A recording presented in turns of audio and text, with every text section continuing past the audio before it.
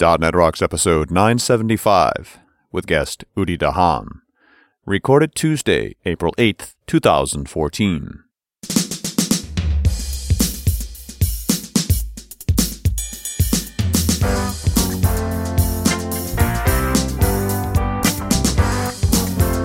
Thanks very much. Welcome back to .NET Rocks. It's Carl and Richard, starting your week right. What's up, my friend? I am, having a great time. You know what's happened to me? What? I have this run in Europe that ends at Norwegian Developers Conference, which we're going to be together for. Sure. But 2 weeks before, I actually have to be in Europe as well. Yep. And my younger daughter, Katie, is already off of school, so she's coming with me for a week of it. Isn't that cool? You might even see her in Oslo. That is wild. I'm really excited about it. It's taken some negotiating, to actually get her to commit, but she decided she wants to come, so we're going to have some fun together. In other news, I'll be in Orlando with my daughter. Is she coming with you down to Dev Intersection? She is. That's fantastic. Yeah, and Karen Mangiacotti's daughter. Oh, okay. Well, that was not going to create too much chaos. It's going to be a little bit of chaos for me. Hey, enough about our personal lives. Yes. I have something really cool, again, for Better Know Framework. Well, you've been on a roll. So roll that crazy music. All right, buddy, what do you got? In honor of our guest, Udi Dahan, who's, all ServiceBus all the time, nothing goes together with ServiceBus like SignalR. That is true. I would totally agree with you. Yeah. And so I went looking for a good SignalR intro that wasn't a chat. Because I guess that's almost cliche now, isn't it? It's so cliche. It's so last year. No. Anyway, no. So if you go to tinyurl.com/SignalR reporting, this guy's blog is Samuel Jack is his name, and he's got a blog called Functional Fun, and he's got a 3-part blog post showing how to report progress of long-running operations on web pages using SignalR. Nice. Isn't that cool? Because that's something that you always want to do, and nobody does it right. Nobody does it right. So you have a long-running operation. You want to sit there. You want to watch and see how it goes and progresses without boring the user, and actually giving some meaningful feedback. And it's also a great example for SignalR, too, because it's something that it'll do really well that's incredibly hard to do any other way. Right. Exactly. So I thought this was brilliant, and hats off to Samuel Jack. And he has no idea we're talking about him, but somebody will tell him, I'm sure. Good one. I've added it to the show notes, so everybody can go check it out. That's really neat. That is really good. And I'm sure the topic of SignalR will come up with Udi later. I bet. But for now, tinyurl.com/SignalR reporting. Richard, who's talking to us today? Grabbed a comment off of show 820. That's the one we recorded with Udi back in November of 2012, which is entirely too long ago. But it was the Tallahassee Code Camp stop, right? All right. When we were on the road trip back in the good old days. Yeah.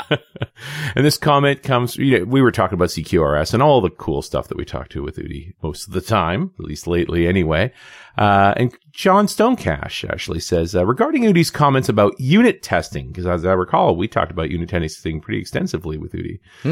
I look at the act of unit testing as an excuse to reread the code and make corrections as I construct the test. Mm-hmm.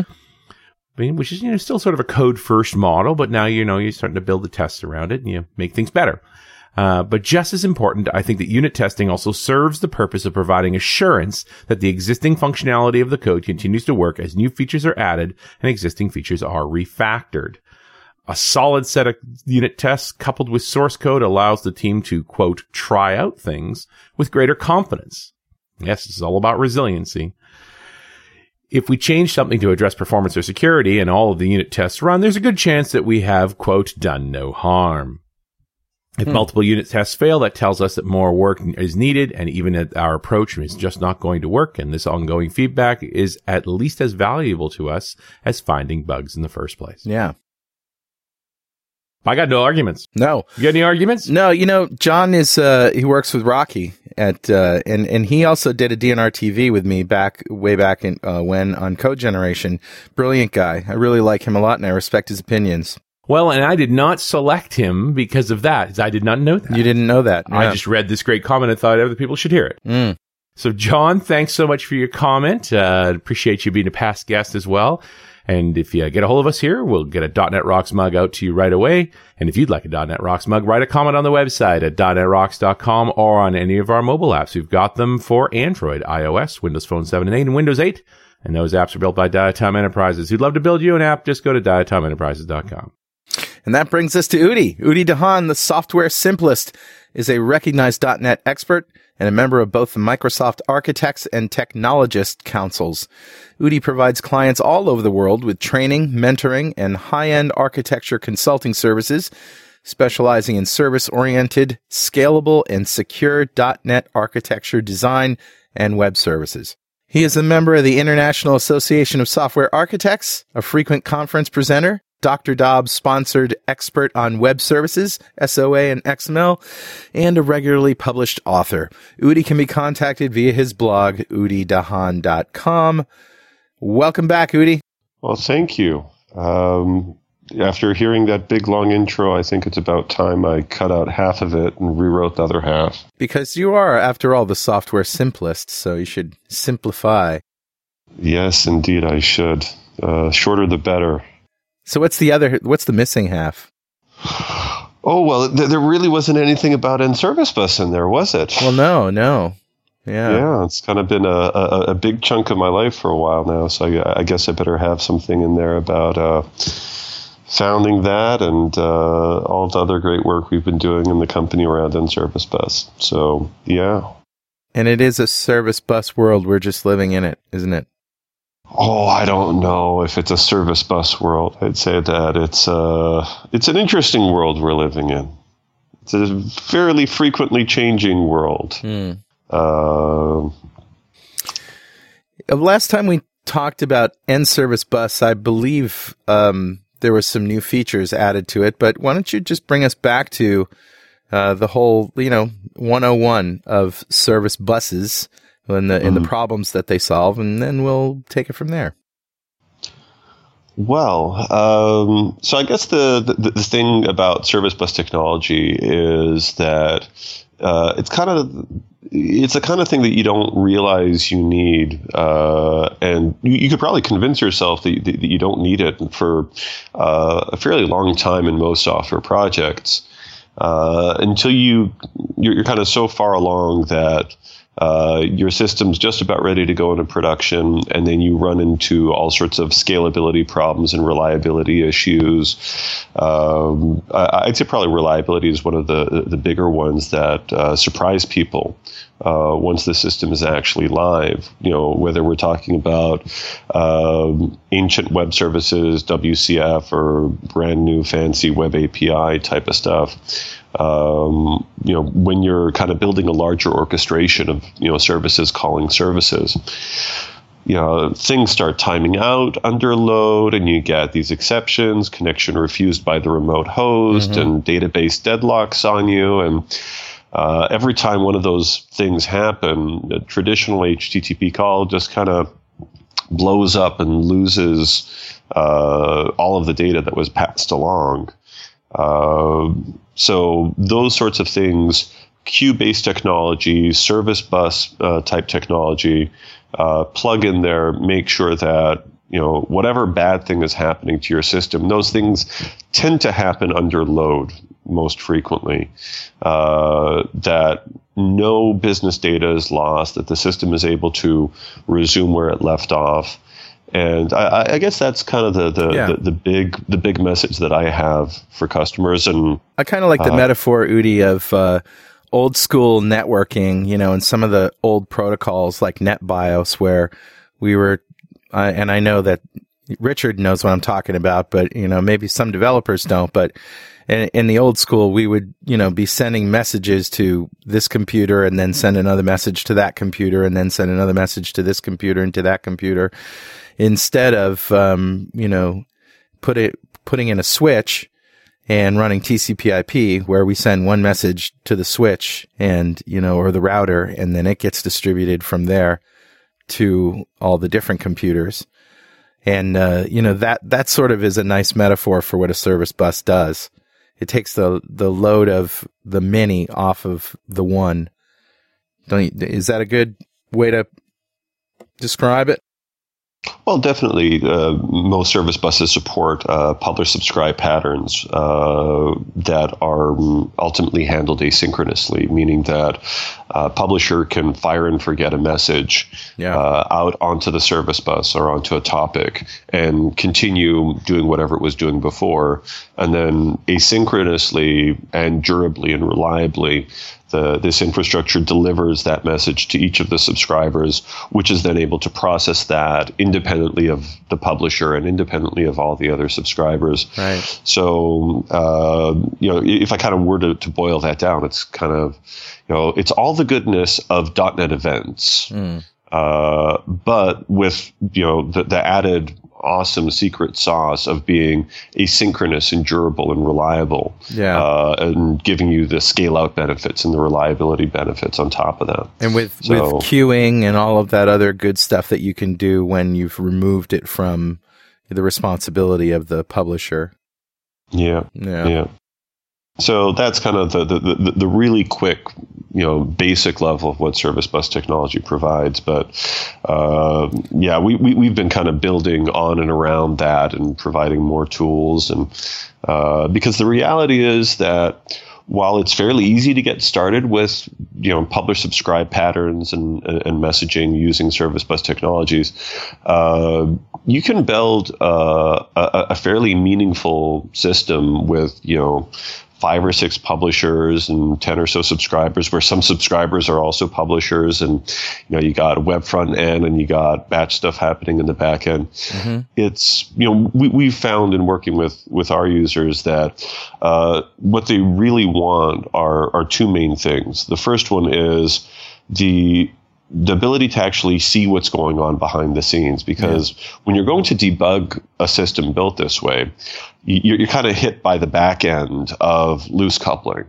It's that you can't really just very simply set a breakpoint and step through, again and again and again and again, because, well, it's asynchronous. Mm-hmm. So while that's great from a production perspective, from a scalability perspective, when you want to debug something, when, the system's not working the right way, having some visualization, and that's one of the recent things that we've built into the platform, is something that feeds into all of your NServiceBus endpoints, emits audit messages. So everything that's flowing in your system kind of gets centralized to one central queue. Yeah.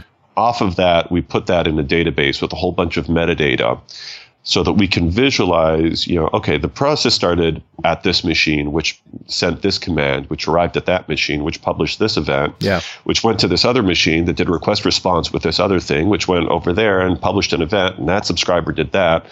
And it just lays out that whole graph of invocations for you in a nice visual way. So you can kind of see, does my whiteboard diagram of how I thought the system is supposed to work actually correspond to what it's actually doing?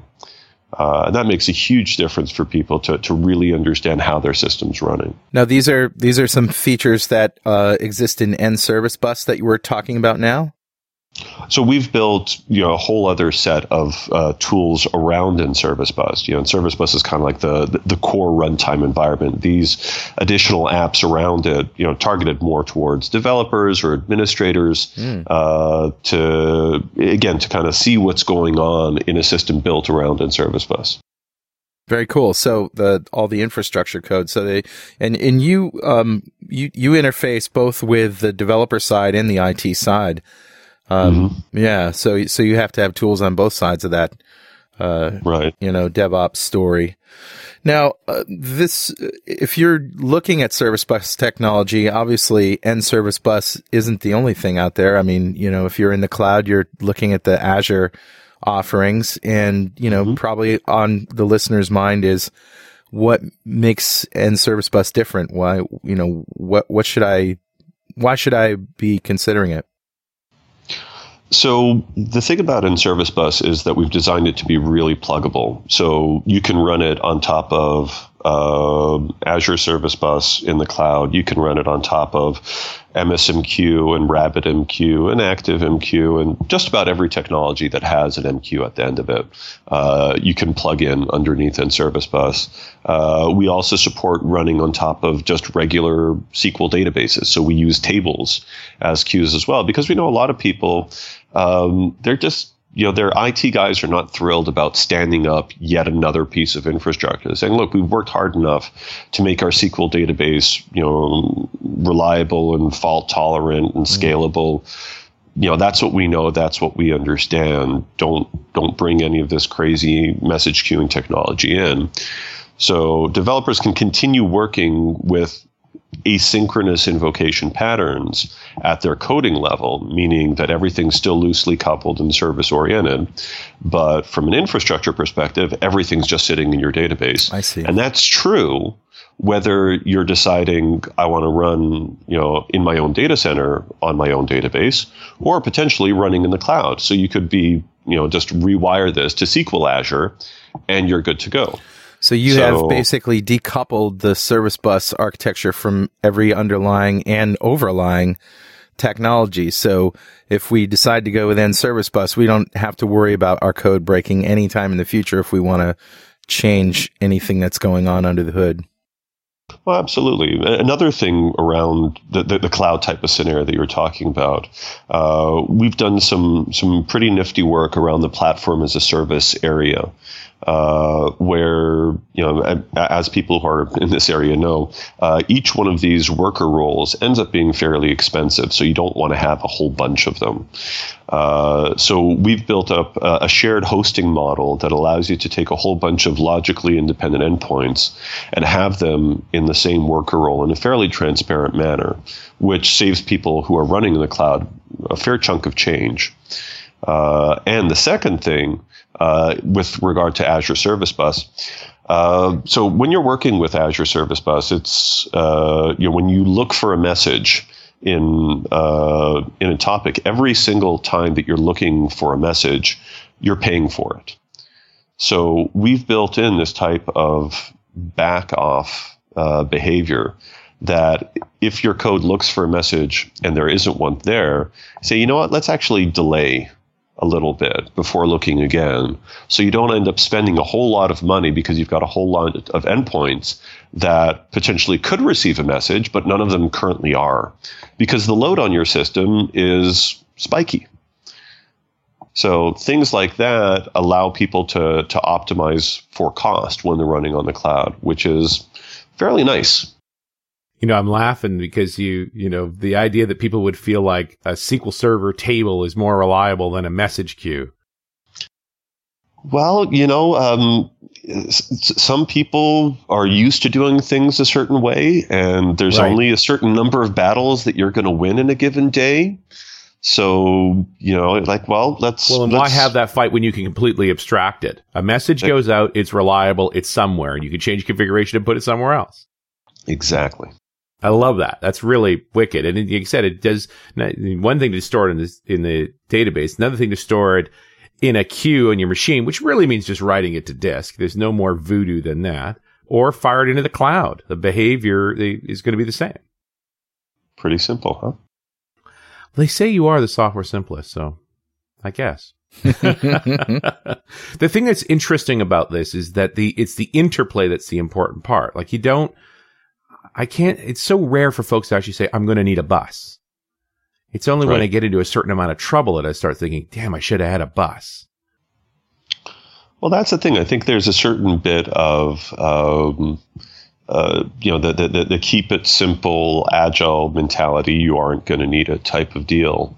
Unfortunately, that causes a lot of the same sort of infrastructure to be rebuilt by multiple projects over and over again.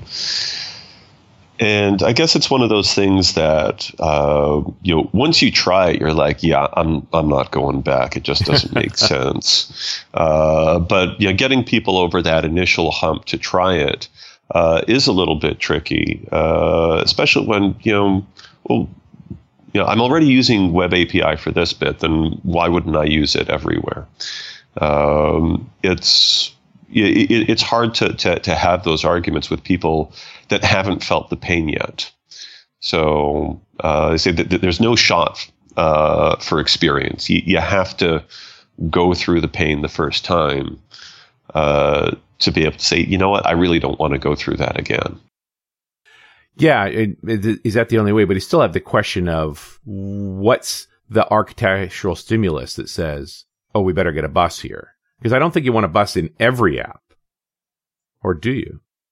Well, so one of the examples that I give people of how their systems are already doing asynchronous type of work is around batch jobs. Almost every system that's been built has some ancillary batch jobs around it that once a day are poking down into the database and looking for stuff and then taking action based on that. In essence, what's happened is they're using their database as a queuing system. So you have some part of the system that's putting something in the database, another part of the system that's reading something out sometime later, taking action on that, putting stuff back into the database that the first part of the system is going to read back out. So they end up creating a queued type invocation model around their database, again, without really knowing that that's what they're doing, creating a lot of code fragmentation and, just problematic implementation of, I don't even know how to describe it. The issue with batch jobs, I think it's very pernicious, is that they're always viewed as, look, I've got this tiny little problem and I got to solve it. Right. So I'm going to take this junior programmer who doesn't know the rest of the system and say, here, peek down into this database, muck around, do this, and then you're done.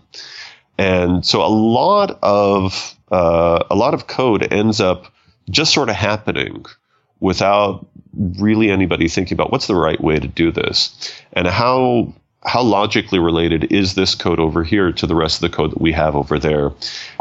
Usually doesn't have unit tests. It's just code that sort of happens over the lifetime of a system, and So when people say, well, you wouldn't use service bus technology for every system, like, well, you kind of are without even noticing that you're doing it. You're just kind of doing a poor job about it. So in that sense, I'd say it's probably more applicable to more systems than most people would realize. And that there are probably fewer systems that it's not really that suited for. So one environment, you say, well, okay, so what's the case where you say a service bus wouldn't be useful? Well, I say, well, if your entire intention is to run your entire system on a single monolithic machine, then maybe service bus technologies are not the best thing for you. There are some domains where they do that. For example, high frequency trading, right? Where every microsecond of latency counts, matters, and they're really eking out every single little bit of performance. Though there are lots of people in the finance domain that are latency sensitive, and they say, we're not going to use NServiceBus with MSMQ underneath it.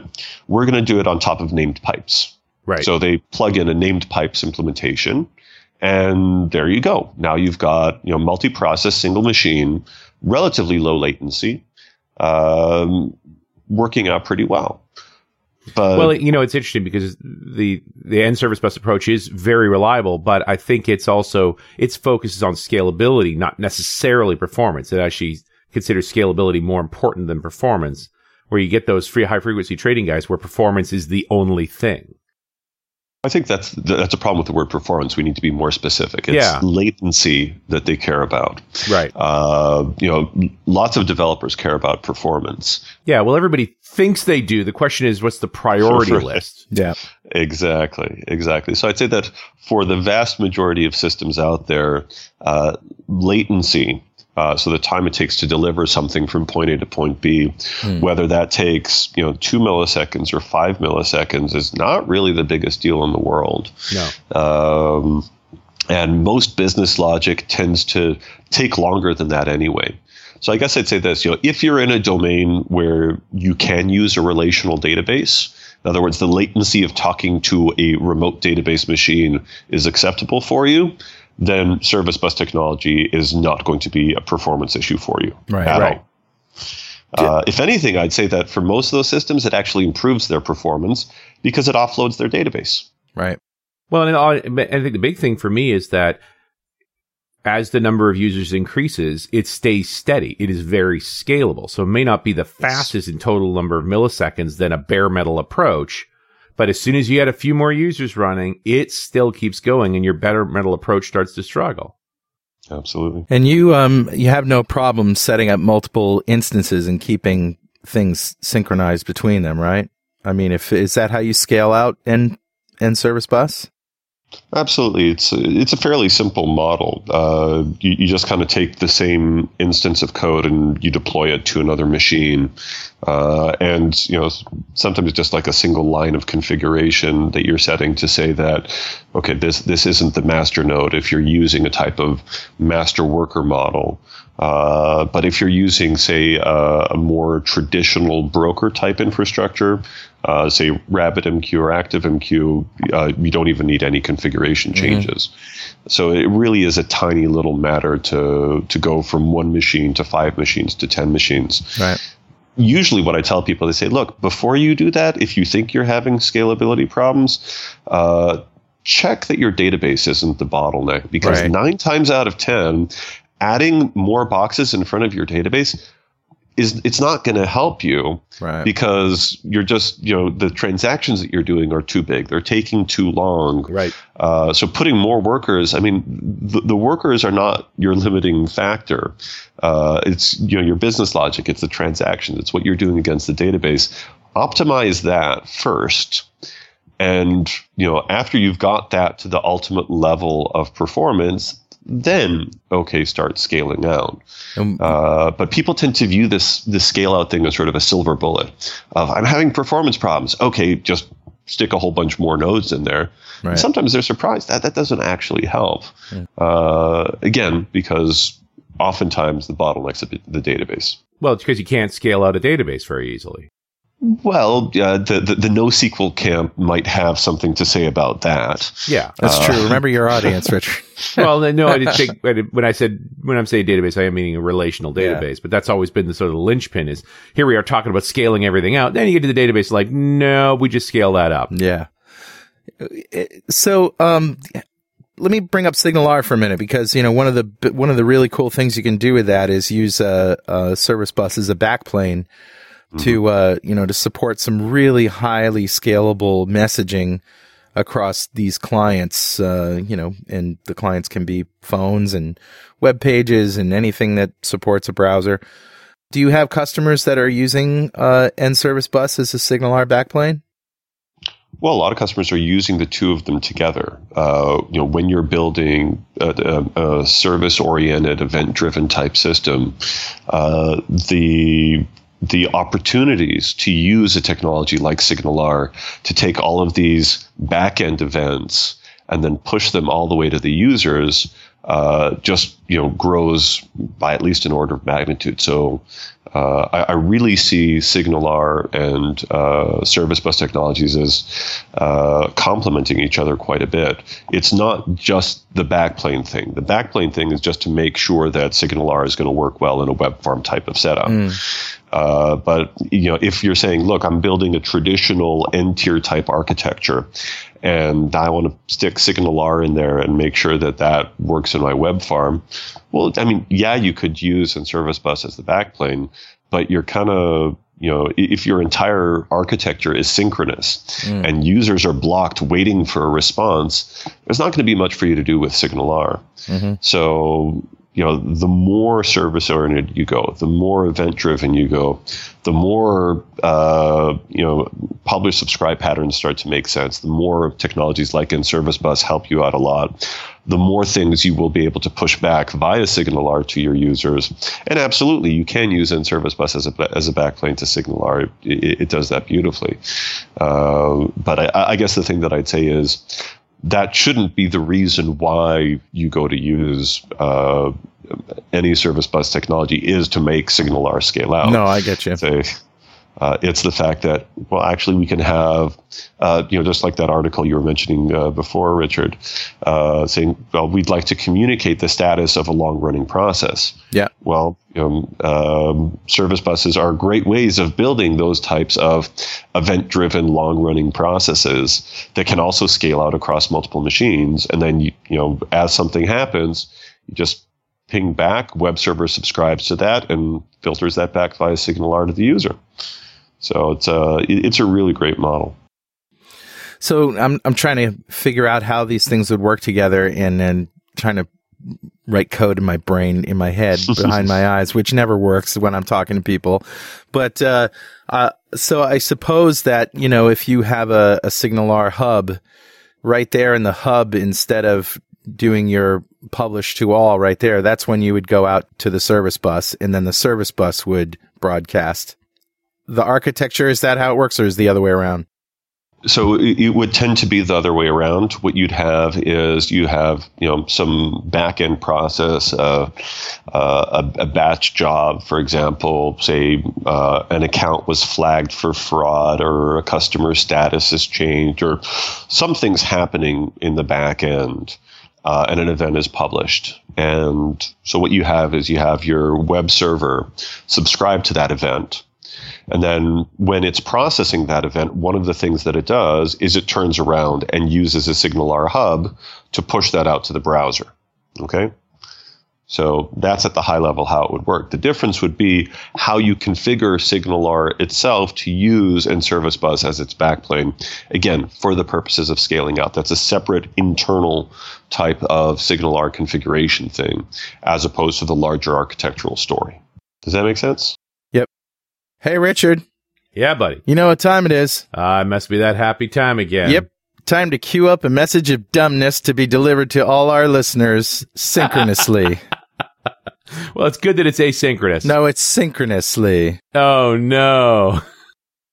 Well, at least they get it all at once. No, it's actually time to give away a D-Experience subscription from DevExpress to one lucky member of the .NET Rocks fan club. But before I tell you who the winner is, let's talk about the D-Experience subscription. You want to become a UI superhero with DevExpress UI controls and libraries, and deliver elegant .NET solutions that address customer needs today, and leverage your existing knowledge to build next-generation touch-enabled solutions for tomorrow. Whether it's an Office-inspired application or a data-centric analytics dashboard, DevExpress Universal ships with everything you'll need to build your best without limits or compromise. Learn more and download your free 30-day trial at devexpress.com/superhero. All right, buddy, who's our winner? And the winner is Jared McGuire. Congratulations, Jared. Yeah. Golf clap for you, sir. Golf clap for Jared McGuire. He just won the D-Experience subscription from DevExpress. That's a $2,000 value from them. If you don't know what we're talking about here, go to .NETRocks.com, click on the big Get Free Stuff button, answer a few questions, and join the fan club. We have thousands of members all over the world. Every show, we give away great sponsor stuff like the DevExpress D-Experience subscription. And every December, we give away $5,000 worth of technology to one lucky member of the fan club. We've done it twice already. And we'd like to ask our guests, Udi, if you had $5,000 to spend on technology, what would you buy? That's a hard one because, I got a whole bunch of tech. But I guess the latest thing that I get excited about is the Oculus virtual reality. Nice. Oh yeah. Just to totally immerse yourself. I mean, we've all seen the virtual reality stuff, the sci-fi stuff from so long ago, but to actually see that happening now and use that, I don't know how much it costs or whether they ship to Israel, but that would be my pick for a toy. Nice, big, expensive, fun toy. They're not that expensive, though. Have you tried one? I haven't. I don't know how much they are. Actually, the developer kit is only $350. And that's not even the production unit, right? The production unit will be even less than this. This is for developers to build products with it. Wow. So, it's in the price range already of being a monitor. And that, to me, is really interesting, that we could see this thing everywhere. And now they're owned by Facebook, so what could go wrong? Yeah. Huh? Anyway, I'm a fan, but you need to spend more money because you can't wear 10 of these things. I can't wear 10 of these things. Damn. That's a problem. I mean, I splurged on hardware all the time, so it's kind of hard to think of something that kind of would be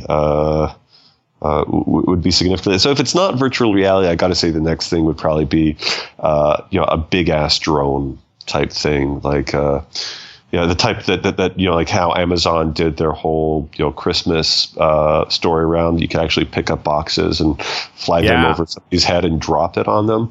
So not like those dinky little helicopters, but nice big quadcopter hooked up to like a virtual reality headset. If somebody hasn't invented that yet, then what's the new drone that it's about $1,300, Richard? I think I sent you a link to it that has a camera gimbal in it now that it stabilizes. DIJ Phantom 2. That's it, DIJ. Yeah. Just Google it and look at the YouTube videos. So it's kind of has that fisheye lens like the GoPro has, so it's not like really high quality, and it does 1080p at 30 frames a second, so it does look like video. It's not like going to be film quality. But as soon as we can get a really good, but the gimbal is amazing, so it does stabilization, so you can send it up and do these amazing shots where you're sweeping around like a camera on a dolly, except you're in the air. So you get great shots, but I'm waiting for, when we can hook either a DSLR camera or something that can record with a decent lens at 1080 24p. Well, I remember that crazy, was an octocopter or a sectocopter that we saw at the Titanic display in Belfast. Yeah. And it had a big Canon SLR hanging underneath it. It was super stable. Yeah. And in serious wind, as I recall, too. Yeah. But I bet you that thing's over $5,000, but it's in the ballpark. Yep. It's getting there, yeah. So this one we're talking about is the DJI Phantom 2 Vision Plus. With $1,300. Yeah, man. $1,300, and it's got a 3-axis gimbal. Yeah. That's cool stuff. Cool stuff indeed. And good for Signal R, too. That would be fun to communicate with that thing. Oh, my God. Now you're just teasing me. No, we were talking to Norwegians about that way back when, too, right? Yeah. And I do want to talk more about Signal R in the context of NServiceBus, because I think if I'm understanding you, Udi, it's just another transport, effectively. Pretty much. Yeah. So name pipes, TCP/IP, like this Signal R is just more of the same, except that it's got a great interface to the browser so that you can have this really nicely interactive behavior. I think the next step up is going to be as HTML5 gets more broadly integrated and people start to leverage it a bit more.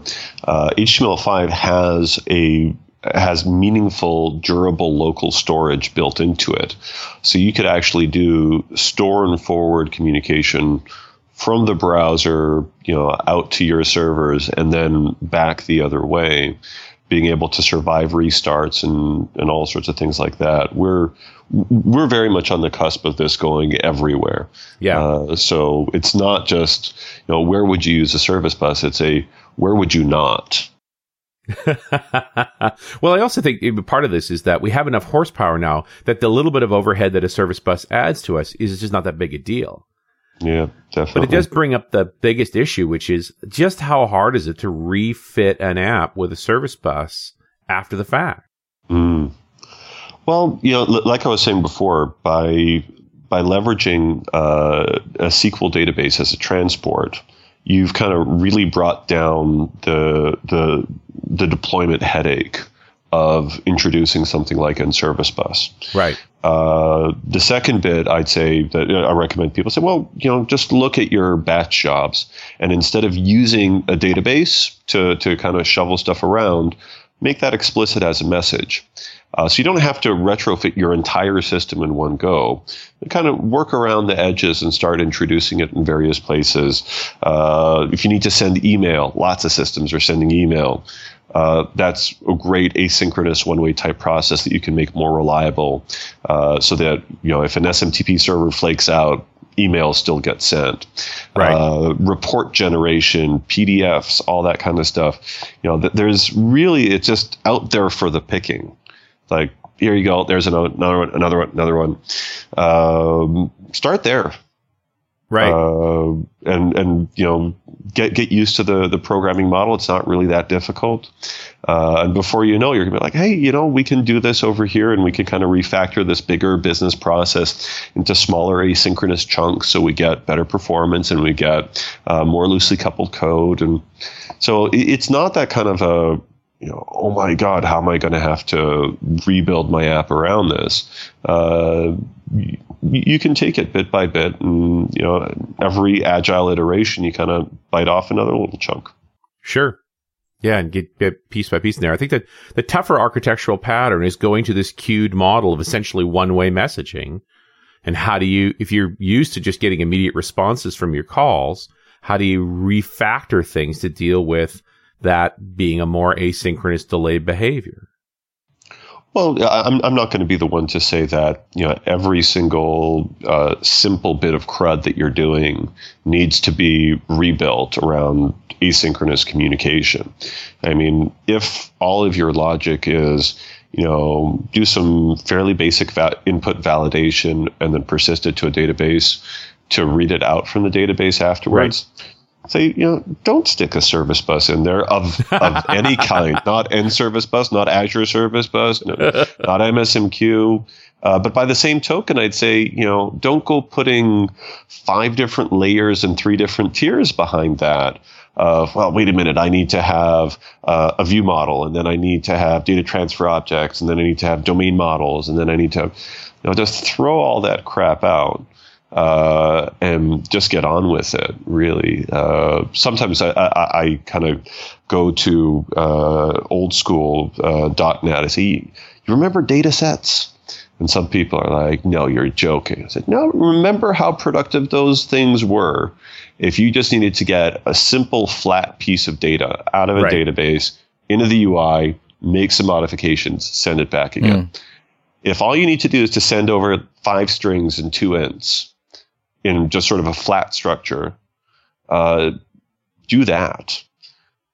Like, no, we couldn't possibly go back to data sets. Well, but to get in that mindset of don't go writing lots of code where you don't need to. Right, which is not a big deal. Yeah. And for those areas where you do have more complex business logic, that it's not just sort of simple, stupid CRUD, that's where there are greater opportunities to introduce it. So it's not necessarily meant to be an every single use case, do everything with it all the time type of deal. Because as we all know, there's no silver bullet, right? Yep. So there's always choices there. Absolutely. So, Udi, let's come back to the differences between NServiceBus and Azure Service Bus. If I've got my database in Azure and I've got all my code and maybe my web servers and all that stuff up there, it's awfully tempting to just press a button and implement a service bus. And I'm just, try to convince me a little bit more about. I love the idea that you have this pluggable architecture that I don't have to worry about. The underlying infrastructure. Is that the major difference between, hooking my wagon to Azure Service Bus or any of these other things? If I hook my wagon to Azure Service Bus and at some time in the future we decide that's not working for us and we have to, we want to utilize some other, some other mechanism for storage or for whatever, we're going to have to rewrite our code? Well, that's definitely one of them. So one of the things that we support, as well as Azure Service Bus, is Azure Storage Queues. And it turns out that a lot of people are actually, they prefer to start out with the storage queues before moving to Azure Service Bus. So that's one element of it. Whichever piece of infrastructure you want to use, you can retain the same programming model with NServiceBus, and start with one because its cost profile is more attractive to you, and then later on switch to another one. But I guess I'd say that's sort of part of a larger story of NServiceBus. Our value proposition has always been around developer productivity. So we're more focused on the API that a developer would use to write their business-centric code, rather than the bottom level of the plumbing. So when it comes to building the types of long-running processes that we were talking about before, NServiceBus has a built-in facility that we call sagas that allows you to write very nice, simple, unit testable, time-driven processes out in the cloud. So you could have something that let's take the common situation of users logging in. Most people think, there's no reason to use a service bus over there, whether it's on the cloud or off. But a lot of times, for security reasons, you have this functionality that says, look, if you have 3 failed login attempts within a certain period of time, an account needs to be locked for 24 hours. Okay? That's a great type of model that you could use in NServiceBus sagas to implement. So while you're using sort of the generic messaging to say, okay, look it up, that was a failed login, look it up, that was another failed login, you can actually build this type of state machine in NServiceBus that, on every one of these messages coming in, it says, that was number 1. Let's open up a timeout to see if number 2 and number 3 will come in this time window. And here we're not talking about, a system threading timer that, a single machine goes down and your business logic's broken. You just use a very simple semantic saying, hey, request a timeout. Wake me up in 24 hours, 5 hours, whatever it is.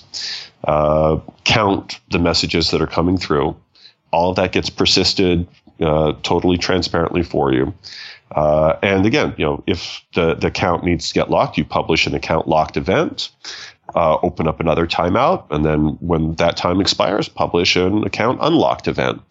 And again, you're doing this in a nice plain old C#, totally decoupled from Azure Service Bus or storage queues or SQL Azure or all of those infrastructure pieces. You can unit test that logic without having to fiddle around with time yourself. You can just sort of poke it and say, okay, first time window's up, second time window's up, assert that the right messages are coming out of this object. So it really makes it quite a bit easier to write these types of multi-message flows than, not to say that you couldn't build it before, but, otherwise what you do is you'd have, the failed login attempt, go to the database and say, okay, mark this account as locked for a certain period of time. Then you'd have some other back-end batch job pinging your database once an hour, once a day, said, okay, go look through all of the locked accounts and then unlock them at the right point in time. You're just fragmenting your logic. Right. Then you're going to change something over here, you're going to forget something over there. Unit testing is not going to be particularly fun because everything is so tied to your underlying database. So it's those sorts of things that, the more you delve into more interesting business logic, these are the kinds of facilities that Azure Service Bus not only doesn't it have, they're not intending to build it because it's up there in the business logic.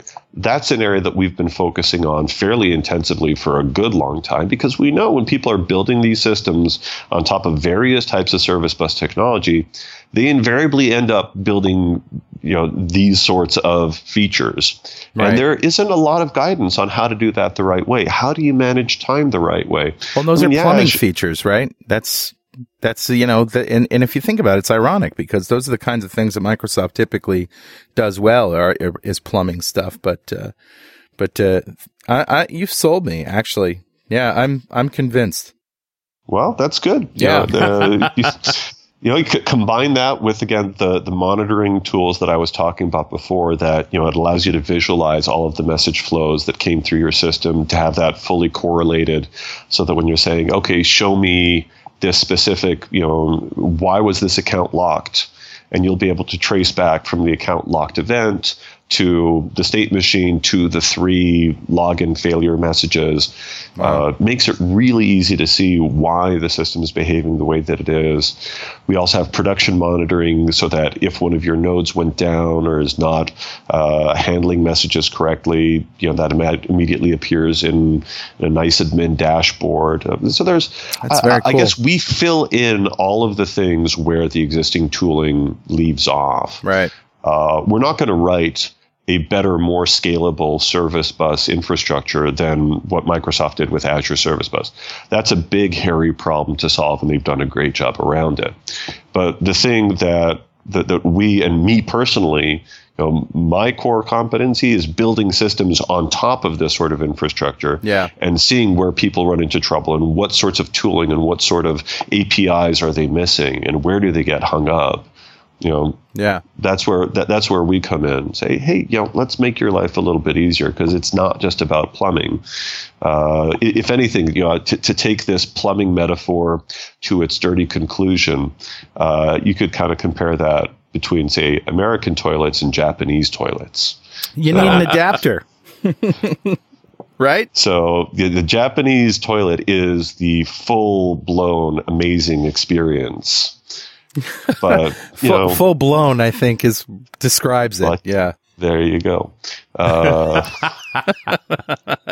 to end with a toilet joke, right? My $1,000 toilet seat. I think Richard has one in his house, don't you, Richard? Yes, I do. Oh my God. You know what? It's awesome. Yeah. I've experienced one before. Yeah, it is awesome. But so you can really think of NServiceBus as a sort of an adapter on top of your service bus technology then, that gives you all this great insight and gives you all this adaptability and pluggability. Is that a fair statement? Well, I guess I'd say that NServiceBus is the kind of infrastructure that you would build yourself on top of whatever, whether it's Azure Service Bus or Service Bus for Windows Server.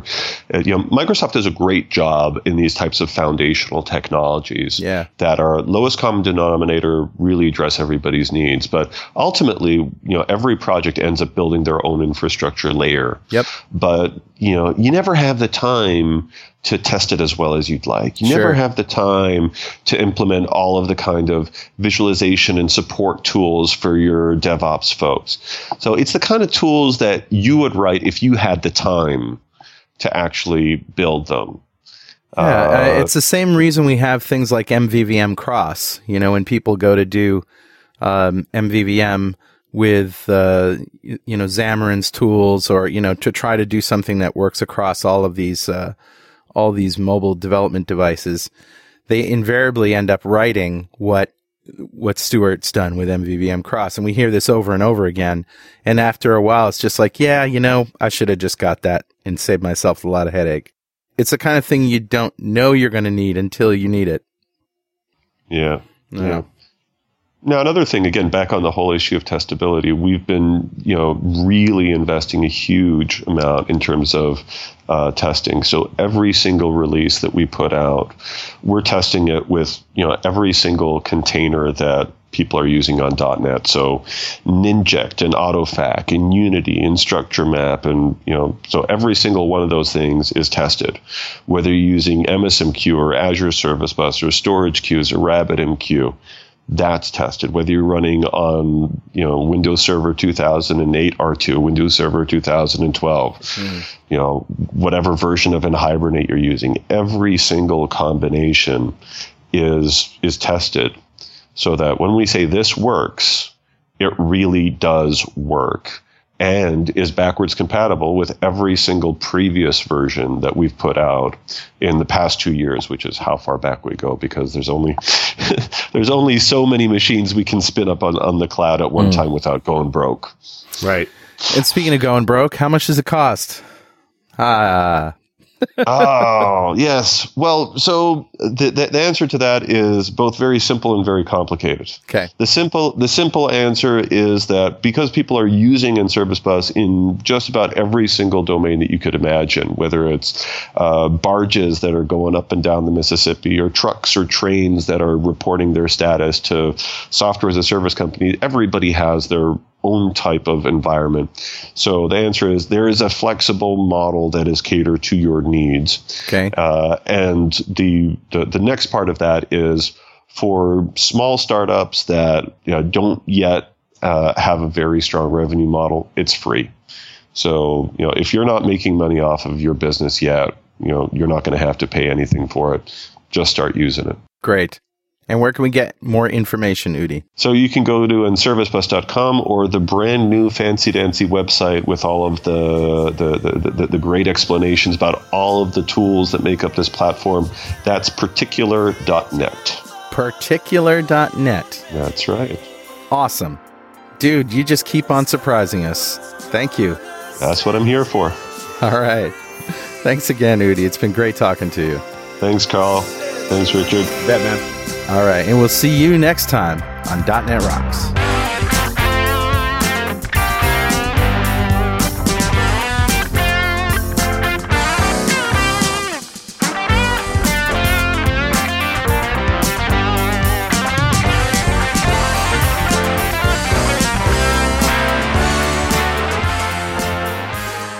.NET Rocks is brought to you by Franklin's Net and produced by Pwop Studios, a full-service audio, video, and post-production facility located physically in New London, Connecticut, and, of course, in the cloud. Online at pwop.com. Visit our website at dotnetrocks.com for RSS feeds, downloads, mobile apps, comments, and access to the full archives going back to show number 1, recorded in September 2002. And make sure you check out our sponsors. They keep us in business. Now go write some code. See you next time.